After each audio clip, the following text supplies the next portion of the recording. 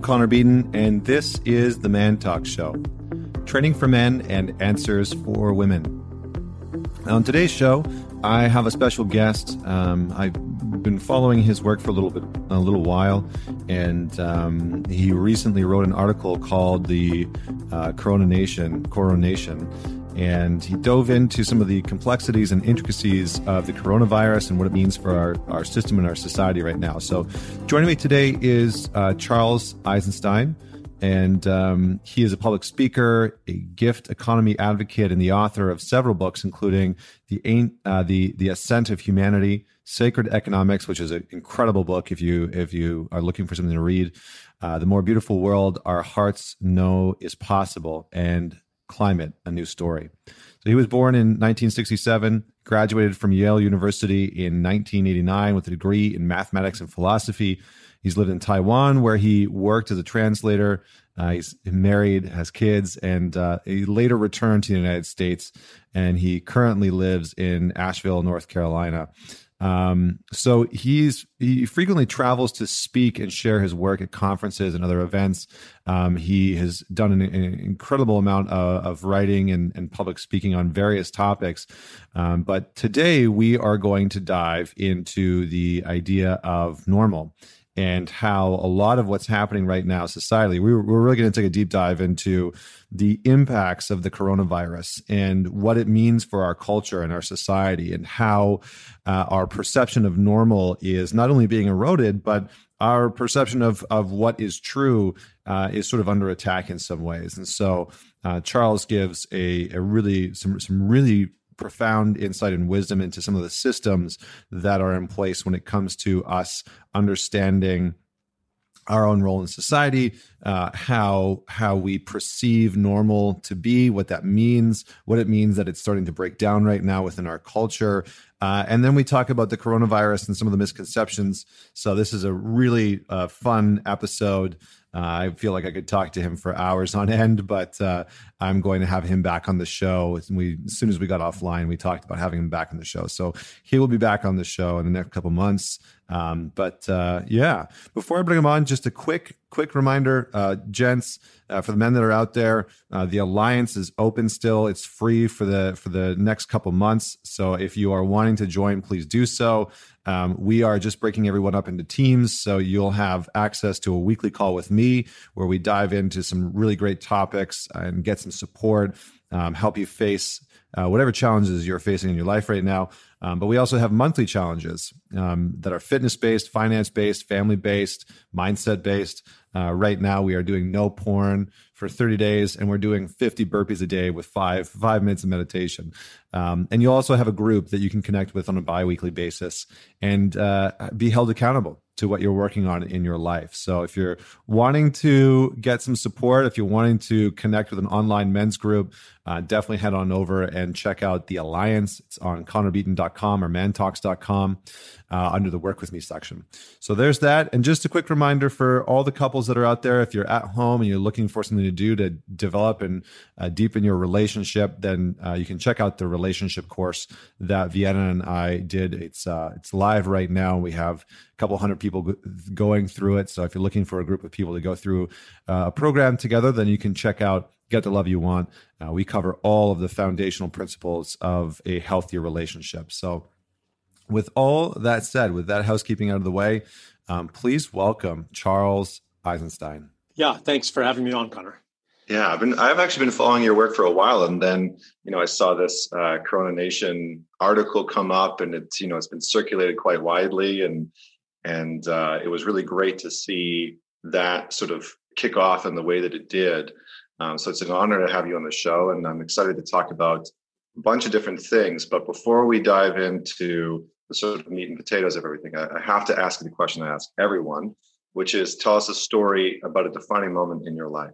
What came to mind was, it happened when I was in my late 20s, maybe even mid-20s, 26, 27, something like that. I was in Taiwan working as a translator and writer and, doing whatever paid well, consulting with corporations on their marketing and things like that.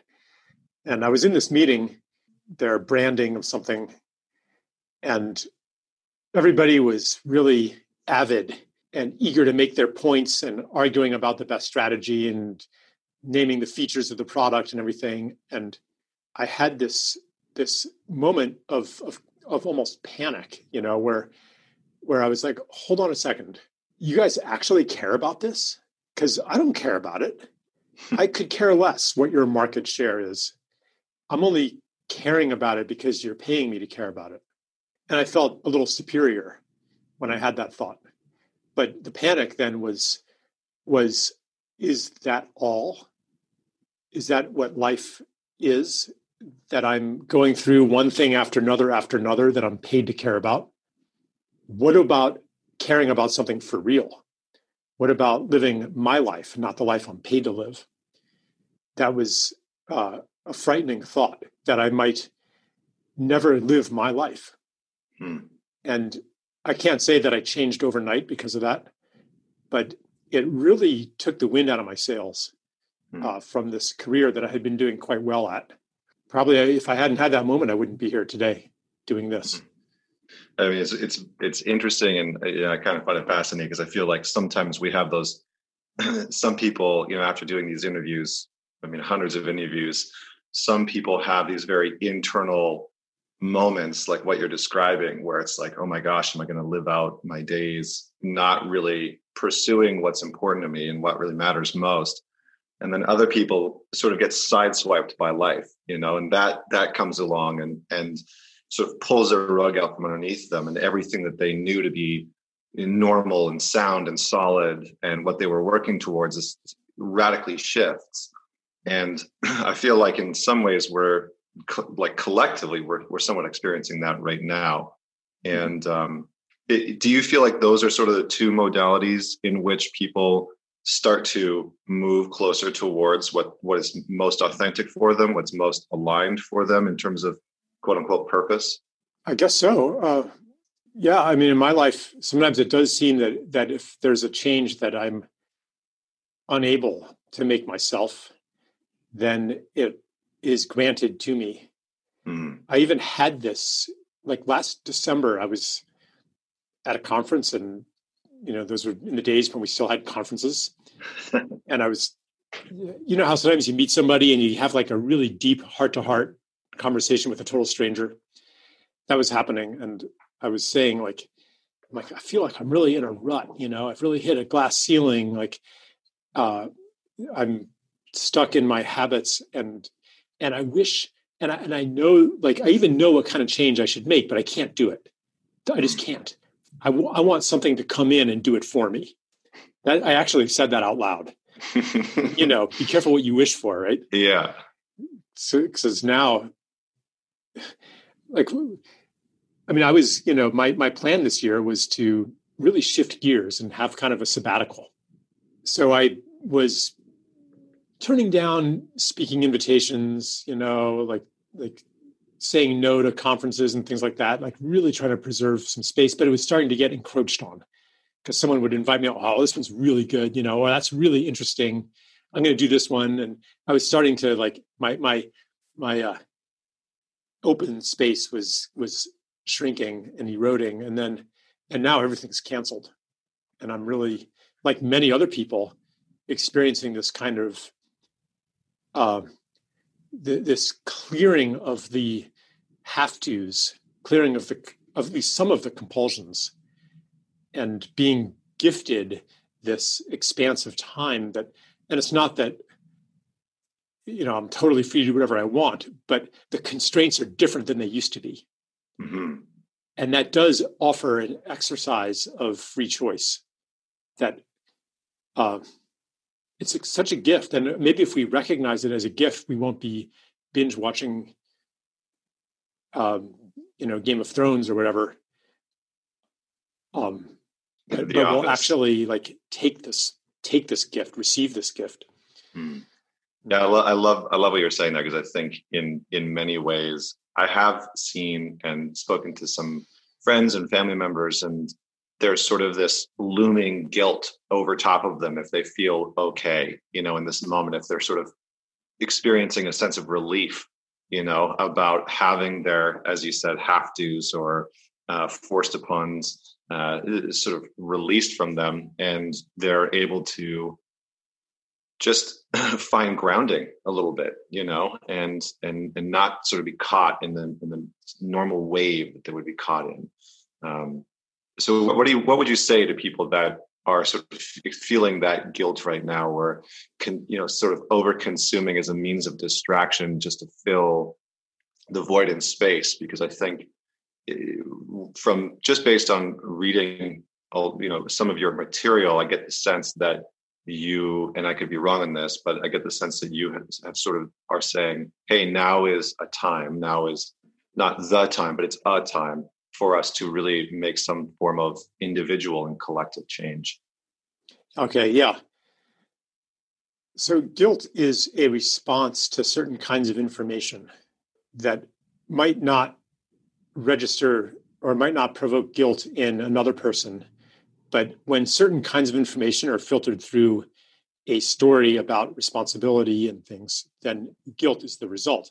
So the information, some of the information coming in is that, not everybody is just fine at home here, but there are people who are really suffering from the lockdown, like they've lost their jobs, or they're sick, or like there are people who are suffering in really tangible ways, homeless, people in prisons, like people in slums. And so I think guilt rises from a disconnect from what we know and how we are being. And that if these data points about, say, the suffering in the world are held out or tuned out, then we don't feel guilty.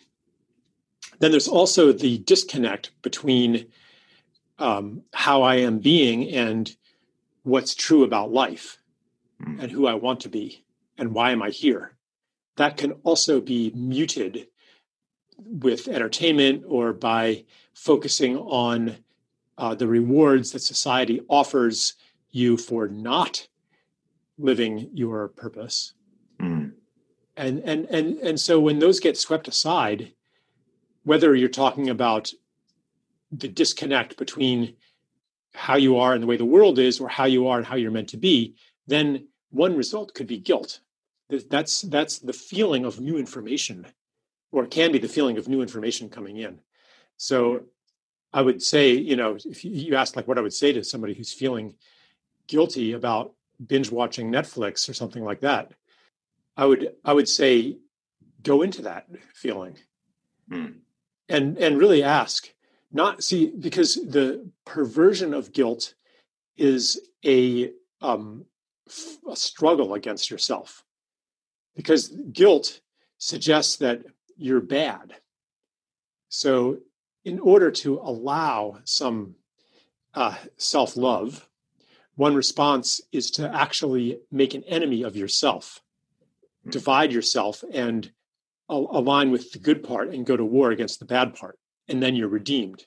That actually doesn't work, because it ends up actually, it results usually in denial and excuse making and stuff. Like you have to find some reason to love yourself again. Yeah.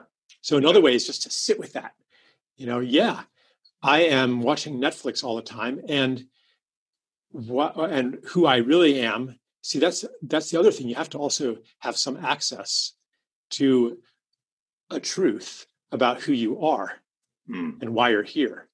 And simply to feel the presence of that truth, to attend to that truth, sets changes in motion that don't depend on winning an internal battle. Yeah. And I have no idea if this is like even appropriate for this podcast, but no, it's there great. It is. Yeah, it's really good. I like what you're saying, because in some ways, what you're saying resonates with me and with a lot of the people that I've worked with over the years, in the sense that I think we have created this culture where one of our greatest addictions is avoidance. We are just addicted to any sort of avoidance mechanism. and anything that will sort of move us away from, especially hard emotions, right? It's sort of like this. We're not neurologically wired to want to go into those hard emotions generally. And so when we feel them come up, we are very prone to sort of move towards this space of wanting to find something to distract us, to avoid the hard things, the hard conversation, the hard emotion, the hard experience, et cetera. And so, I like what you're saying, because you're saying, go into it, go further into it, and start to understand the foundation of why that emotion is there in the first place, why that experience is actually happening within you. Is that accurate? Yeah. Another thing that's coming when you talk about we're not wired to really want to feel those hard emotions, maybe we need help feeling them. Maybe they are able to be felt more easily in community if someone's there for you to hold you in those emotions, to love you through those emotions. Normally, like grief, for example, was always expressed in community. It wasn't like this personal thing where you go cry on your pillow, it was public. Grief was public. And maybe all of these hard emotions, they need some kind of open, like social reception to be witnessed, So it's like to make it into this thing that we're not doing right. That may be a trick, that lobbies us to see ourselves as a failure. When it's really not that we're not doing it right, it's that we don't have what we need to do it right. Well, we've altered our social structures that normally, or used to be in certain cultures and certain points of history, they were containers for our emotional experiences, right? So rather than sort of sweeping them away under the rug or into the closet, as we have in sort of more modern times, those emotions, like you're saying, they were witnessed by other people. And so there was less shame around them, right? Shame is such a suppressive emotion sometimes, not all the time, but most of the time it's a very suppressive emotion. And so, when we put things out of the way, we generally tend to impose a sense of shame on them. So, and I like what you're saying, and I don't want to get too far off topic, because I want to dive into the Coronation. I want to talk about, I had started writing this article probably about several months back called "The Death of Normal," and it was really sort of an extension of how our times are sort of coming to this place where we can't collectively identify a sense of normalcy. And when I read your article, I think it started off sort of identifying or pointing to the fact that normal has come unhinged in some way, right? Our sense of normalcy individually and collectively and societally has somewhat separated. And I'm hoping that you can just talk a little bit more about our relationship with normalcy and why these current circumstances that we find ourselves in with the coronavirus and some of the rise in conspiracy theory obsession and some of these other pieces that create uncertainty, why you feel like it's happening right now, and how does normal play a role within our culture and our society? I'm asking some substantially large questions all at once, so I'll let you sort of parse them apart. Yeah. So when normal is being challenged, there's different ways to respond. One way is to cling all the more tightly to it, to look for somebody to say, everything's okay, or at least someone to say, here's what to do about it, or someone and that we know what to do, we've got this, or for somebody to say, actually they're all wrong, here's what is happening. It's like to go to some source of meaning, somebody who can offer sense to you in these confusing circumstances. Because to step into the unknown is really uncomfortable. especially in a society like ours that is so fixated on control in all its forms, politically, socially, technologically, and even internally, that or parentally, like we have so many institutions of control. And on a philosophical level, human progress has been seen in civilization as a matter of improving our ability to control the world around us. Mm. That's what technology does. That's what agriculture has been doing. You decide what plants are going to grow. And if you can do that, you're going to have more food or more reliable food. You decide where the wind will blow. You decide where the rain will come. That's like these futuristic dreams of weather control are saying, if only we could extend our control to yet new realms, to the weather, to brain chemistry, to the genes, to the very atoms of matter through nanotechnology, like then we would have it would be awesome. We'd have a perfect society then. So this is a really deep thread in civilization. And that makes the breakdown of normal all the more scary, because it is a step into uncertainty, and we're afraid of uncertainty. And that's, to some degree, that's natural.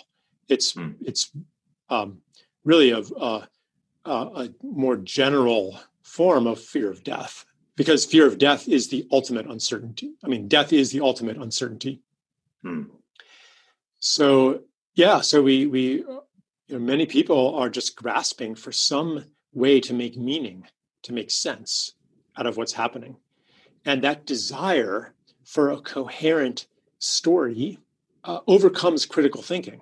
So if you latch on to one of these stories, like the ones that are called conspiracy theories, where it's a maybe genetically engineered virus to create conditions where the public will acquiesce to totalitarian control, and they've been planning this for a long time, and then you read the news.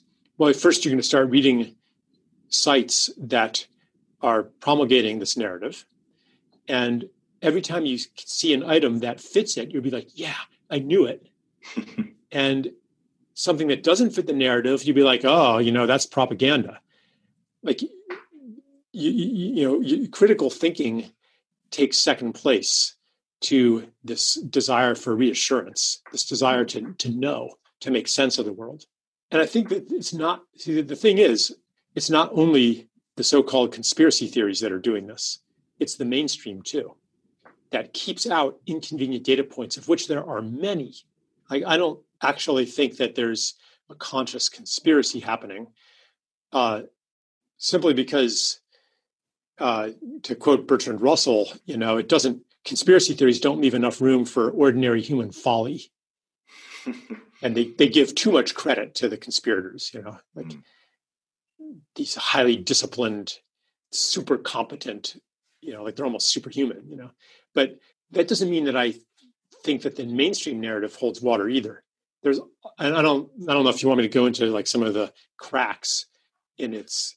Yeah, I mean, I think I do, because I think one of the things that I loved about the article is that you did a really good job of sort of taking a very neutral approach of just being able to flesh out some of the main overarching pieces.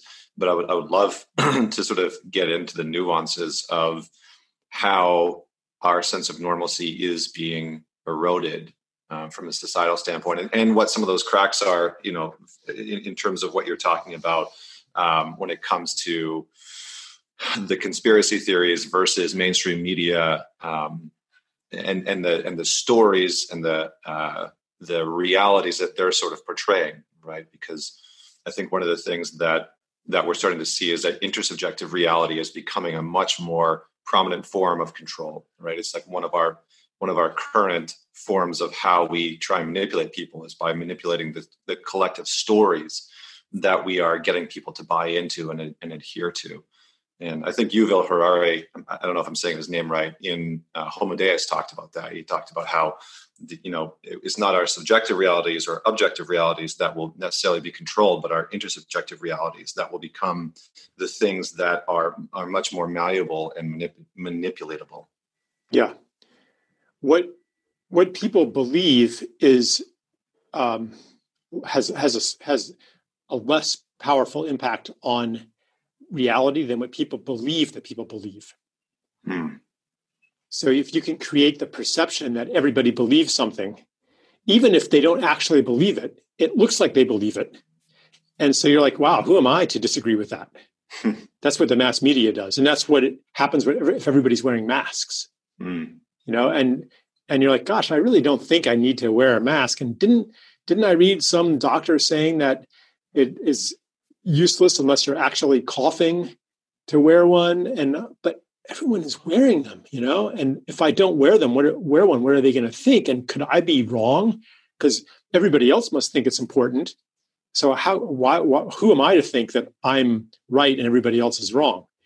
The thing is, every single person could be thinking the same thing.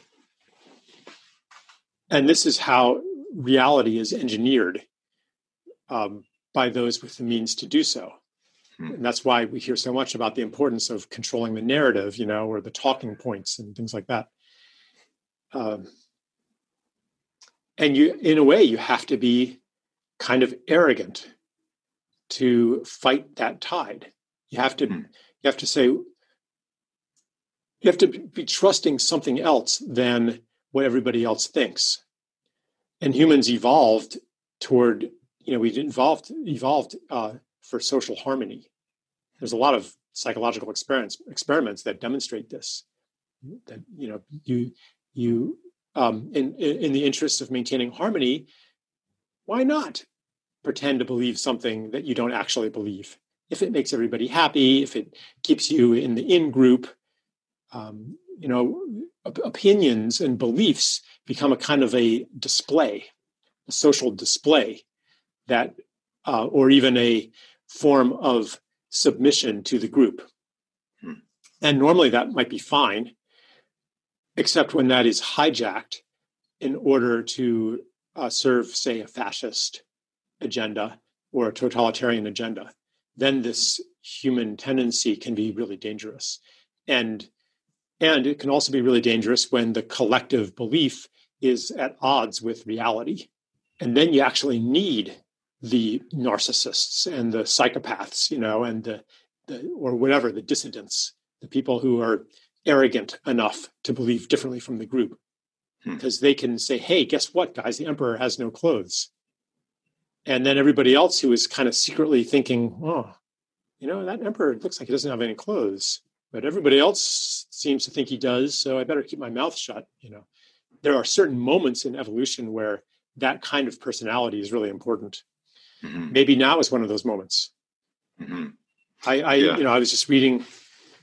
It's so hard to know. Like, I was reading an interview with this Minnesota state senator who's a doctor, and he's like, "Hey, guess what? We're over-reporting COVID deaths and COVID cases because Medicare pays a hospital $13,000 for each COVID patient.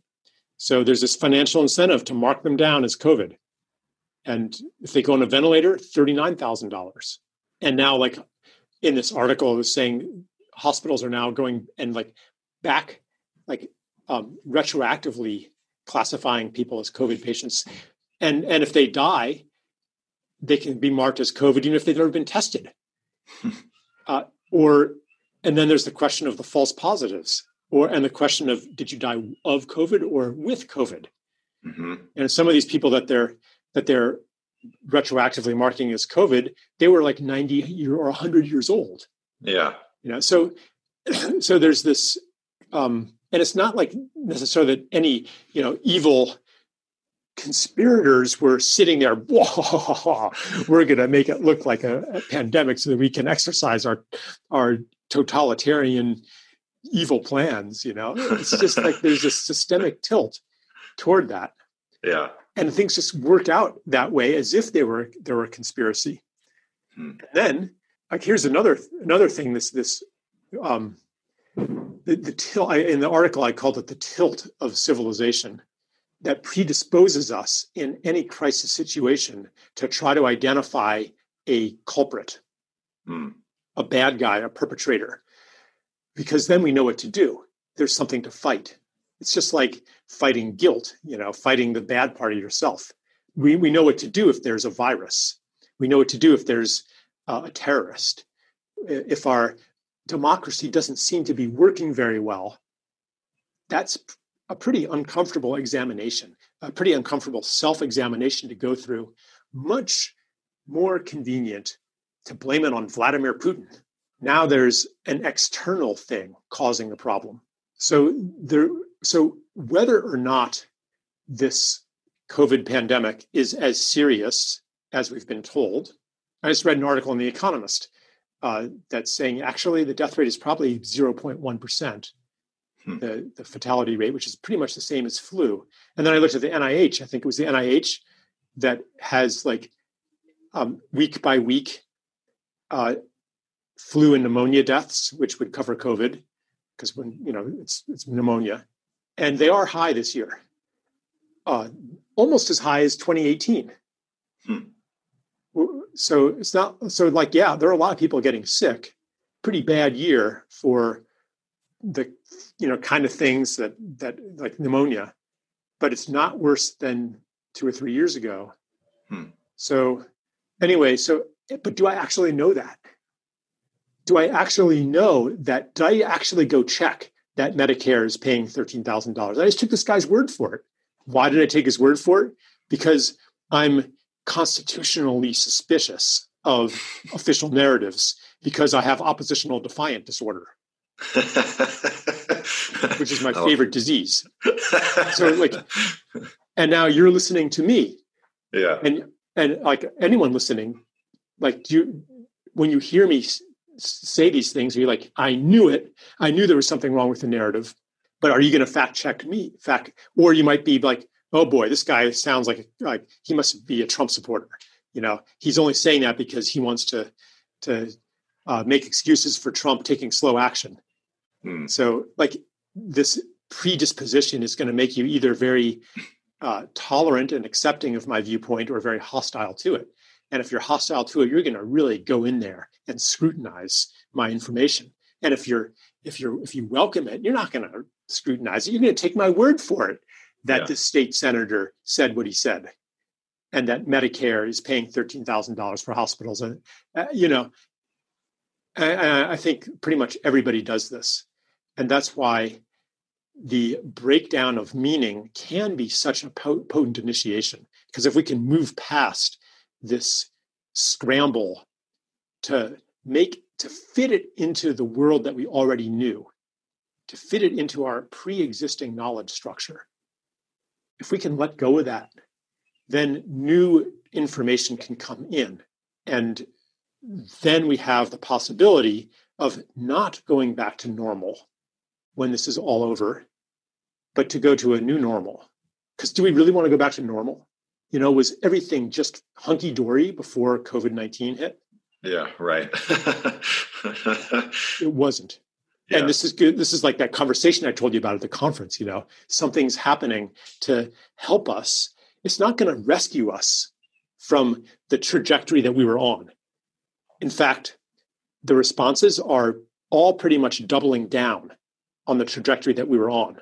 Social distancing, that's been happening for years, progressively. Life moving online, the destruction of small businesses, concentration of wealth, which is happening in this, obsessive hygiene, which a few years ago I read an article, is excessive hygiene making us sick, totalitarian control, surveillance, police state, all these things.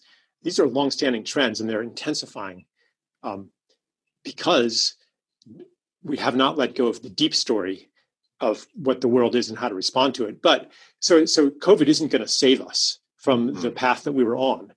It could accelerate us down that path.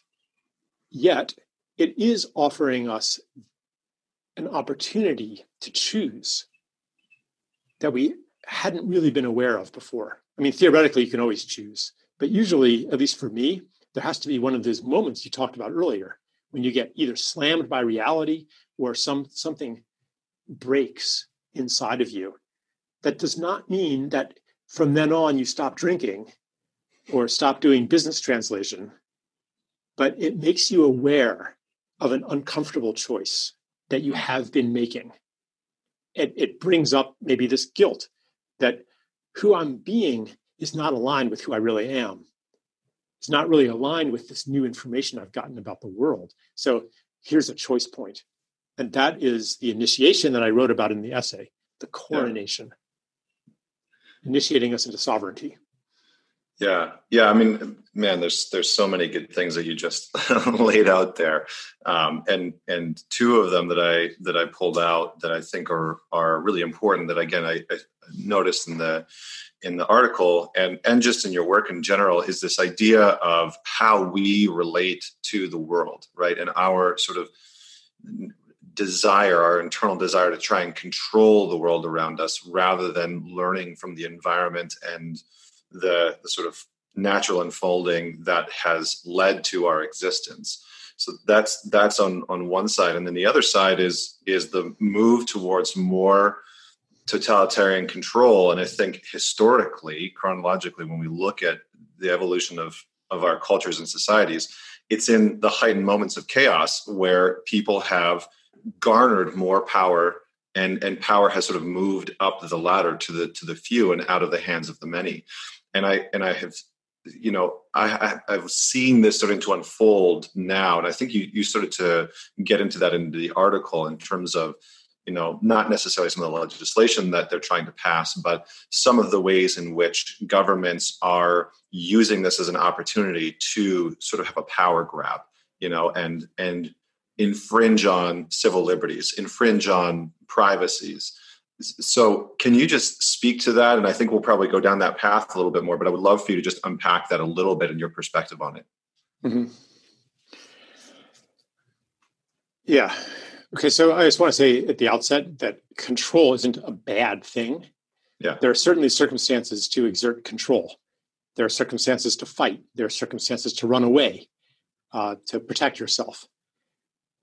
What is dangerous is the habit of control that is based on a certain way of seeing the world that's not actually accurate. Control is pretty much the only way to engage the world if you see it as composed of random forces without intelligence or purpose or consciousness of their own, populated by competing selves, competing individuals, other separate selves whose well-being is not fundamentally connected to yours, but they're competing with you in a finite universe. So if you're going to be okay, then I'm not going to be okay, because you're going to use up more. You're going to use more than, you're going to take some of my share. So I better be strong and preempt you doing that. Maybe I can take some first. Then there's the viruses and the bacteria and everybody out there. So control, like the impulse toward control, is baked into the cake. And when you buy into that worldview and you are the one administering society, then of course, the more power you have to control people, the better the world is going to be, because you can order things. It's like the scientist or the engineer. The more powerful his machines, the more he can make the world good, the more he can control natural forces and control your brain chemistry and control, if you're administering society and someone says, well, you're invading civil liberties, who are you to tell me where I'm authorized to be and who I'm authorized to be with? You'll be like, you don't understand. It's for your own good. I'm not going to prevent you from doing good things. Only dangerous things will I prevent you from doing. And right now it's dangerous to gather. I mean, first they banned gatherings of 500 or more people, then it was 50 or more people. And now in a lot of states and countries, it's 3 or more people. And of course, that's just temporary, right? Or is it? The rationale to do that may not be temporary.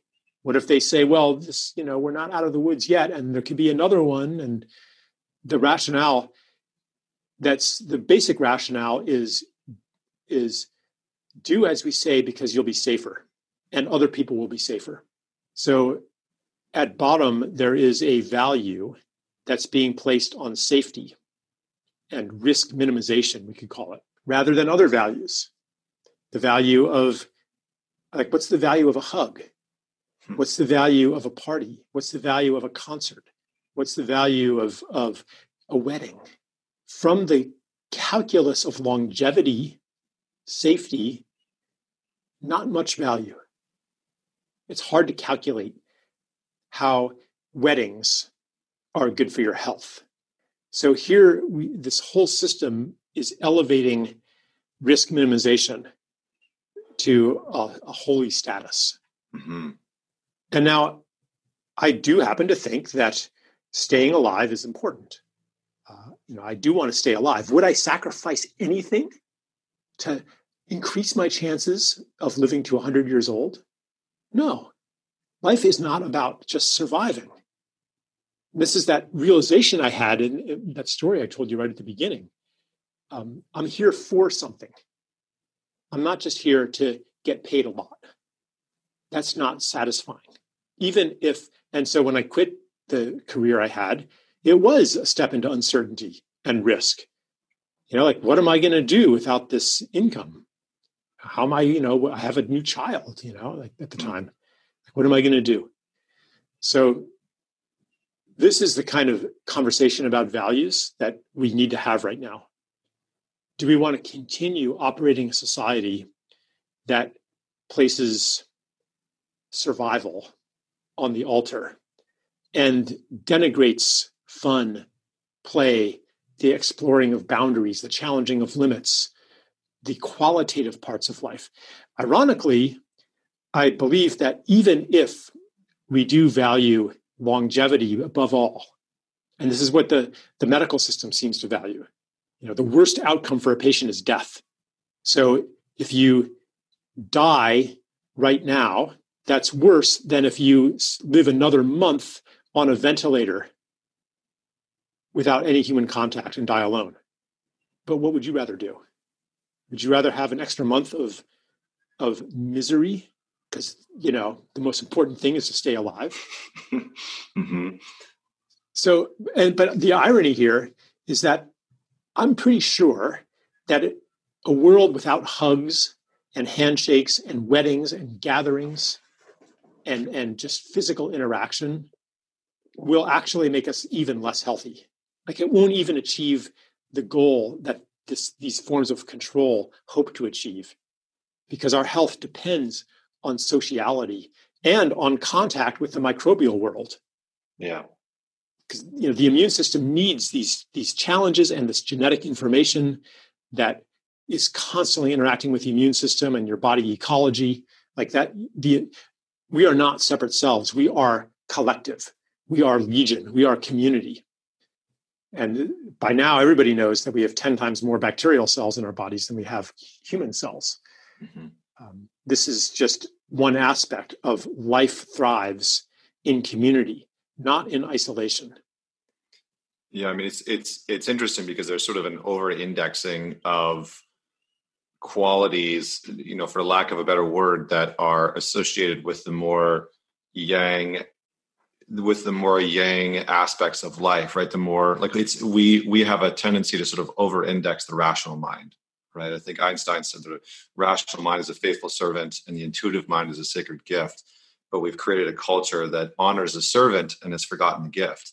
And I think in many ways, what I hear you describing is almost an essence of that a lot of our structures are set up to sacrifice intuitive understanding, intuitive working, intuitive creation, and intuitive connection for an overvaluation of rational linear constructs and ways of being and ways of moving through the world. I think what we're elevating especially are things that we can quantify. Yeah. So it's not so much qualities as quantities that our society tends to elevate.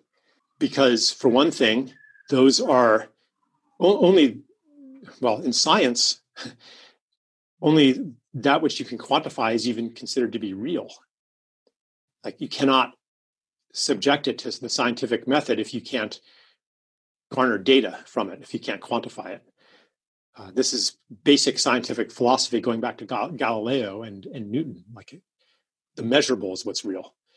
And in economics as well, something has value if it can be converted into dollars. Value in economics has no meaning outside of quantification. So we have a whole system geared toward elevating that which we can quantify, elevating GDP, for example, and ignoring or marginalizing what gets left out of those quantities.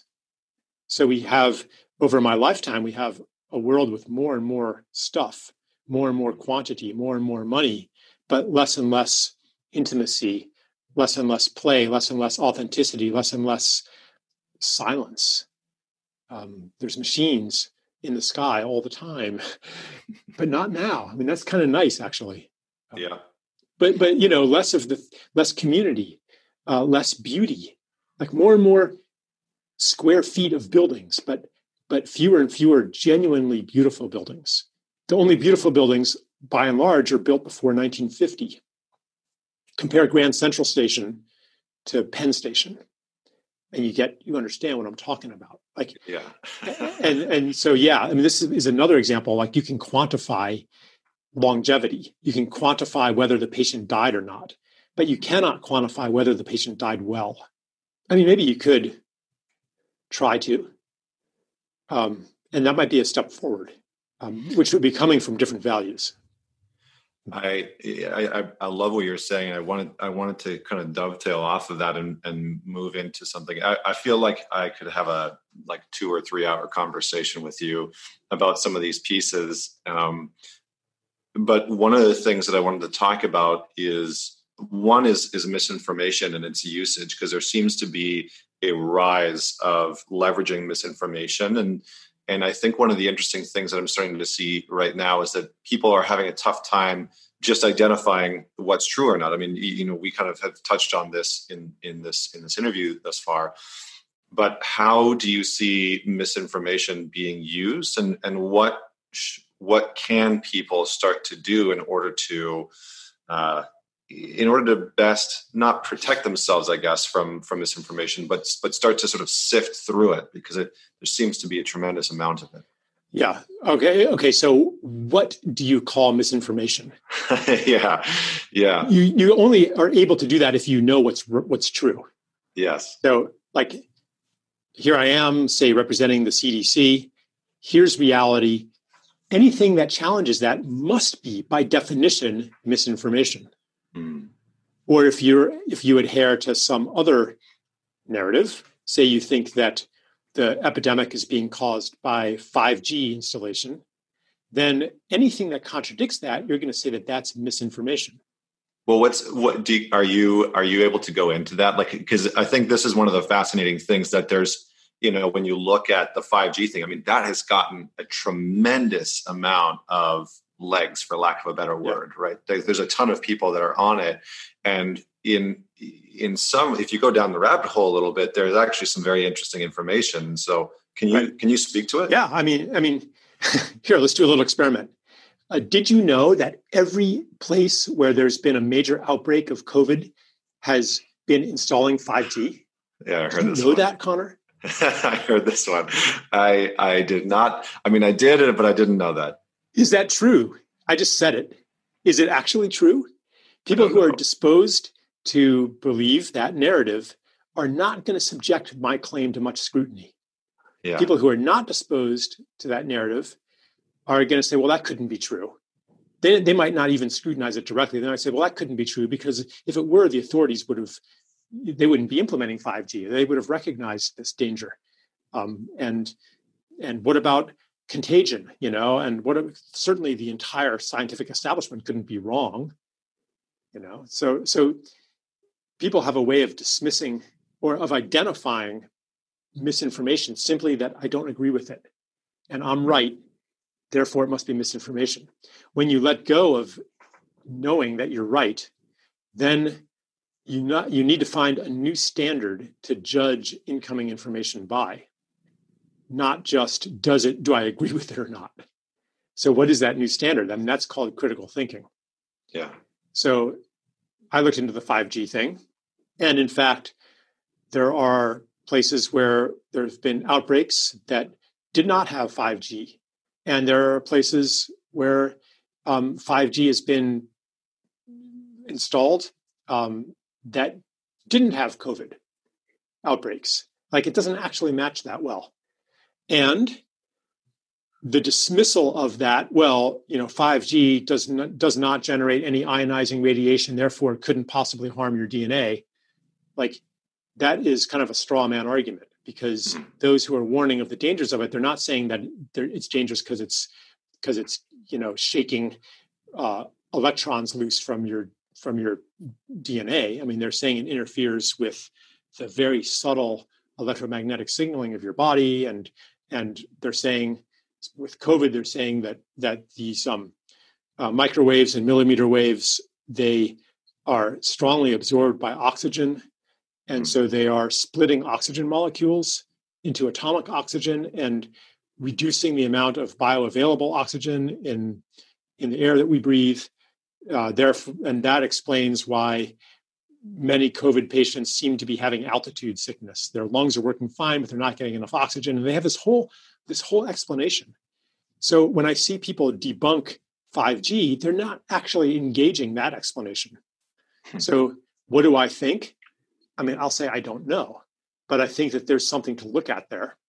And it's not because I'm clamoring to find any excuse to doubt the authorities and tear down the 5G network. It's because I actually looked at some of these arguments. I'm like, I haven't actually seen a satisfying response to this. Yeah. Do I actually know that it's doing that to oxygen molecules? I didn't take that next step. So if I'm engaging somebody who's interested in that, I say, yeah, maybe that would be a next step to look at. And I'm curious what you come up with. Yeah. Yeah. Well, I think there's something quite powerful and potent about your approach, which is one of the reasons why I wanted to have you on the show, is that, in certain forms of Buddhism, they talk about the middle way, right? Not sort of clinging to one way or another as the way, but sort of being able to say, I'm going to intake as much data and information as I can and observe from this place of, for lack of a better word, non-attachment, right? And not saying that this is the answer or that's the answer. And one of the things that you said there is coming from a place of, I'm not trying to take down some institution, right? I think that pre-built mission can sometimes bias us, right? And obviously we have a lot of biases, and it's very challenging to not operate from those biases. But I like the perspective of, seeking information and seeking education and being the person that is sort of objectively or trying to objectively look at these issues from a place of curiosity. And one of the things that, just to kind of tie in the loop here between normalcy and where we find ourselves right now, it seems to me that in these cycles where normal starts to break down from a cultural and societal level, that we see the rise in importance of the rebel archetype, and that this rebel plays a very important part in our culture and society. And I'm wondering if that's something that you've seen as well, and if so, can you speak to the importance of the rebel during times of disarray and the erosion of normalcy? Well, I mean, I spoke about it a little bit already with the Emperor's New Clothes, meeting people when the majority is caught up in a mass delusion, then you need somebody who's, a little crazy. I mean, what does crazy mean except that you disagree with consensus reality? You're living in your own reality. But when consensus reality has gone off the rails, you need people like that. Yeah. And I think that if people become, in general, more skeptical and don't believe what they're told just because they're being told it by the authorities whose veracity is unquestionable because that's what it takes to hold the world together. Like, if people were not so mesmerized by this collective illusion, then and really exercise their critical thinking I think that the official narrative will disintegrate. I think that it does have so many loose strands in it that in general, I think it'd be a really healthy thing for our society if people did not so unquestioningly believe what they've been told again and again and again, going back to, weapons of mass destruction, there's so many, we've been, as the people, we've been lied to. You don't have to, be a fan of David Icke, although I do kind of admire the guy. But you don't have to go into that conspiracy world to see that we're lied to a lot. Yeah. And I'm curious, what is, if we put everything on the table that we've been told, what can we make out of those pieces? Some of the things that we're being told by authority are probably true. Maybe the story of this pandemic is one of those. I'm not trying to persuade you that it's anything different than what the WHO or CDC has been telling us.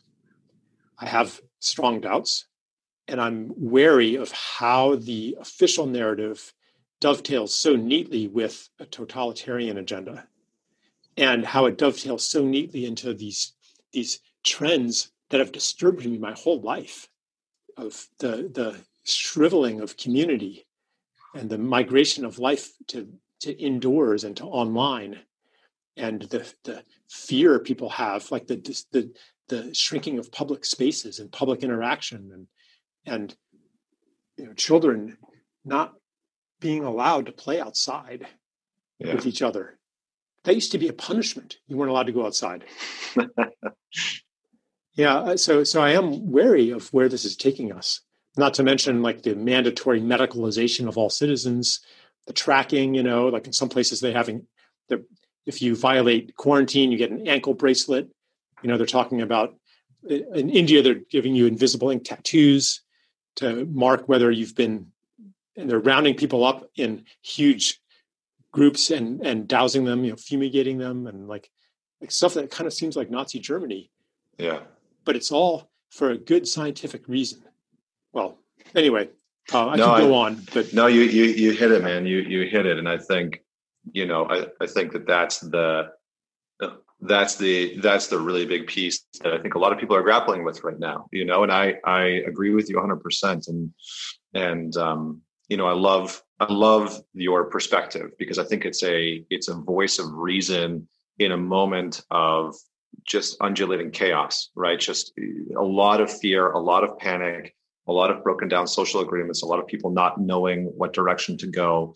And so, I think it's one of these situations where we do need to pay attention. That's kind of what I've been saying, is pay attention and scrutinize things and come at it from a place of curiosity and openness, to not sort of assume that the answer, or that what you read is 100% true. And so I really appreciate your perspective, and I would love to have you back on the show and maybe have a little bit more of a long form discourse, because I feel like this is what's more needed in our culture right now, is these types of dialogues. So for people that are wanting to just learn more about you, watch your videos and read some of your content, where can they go?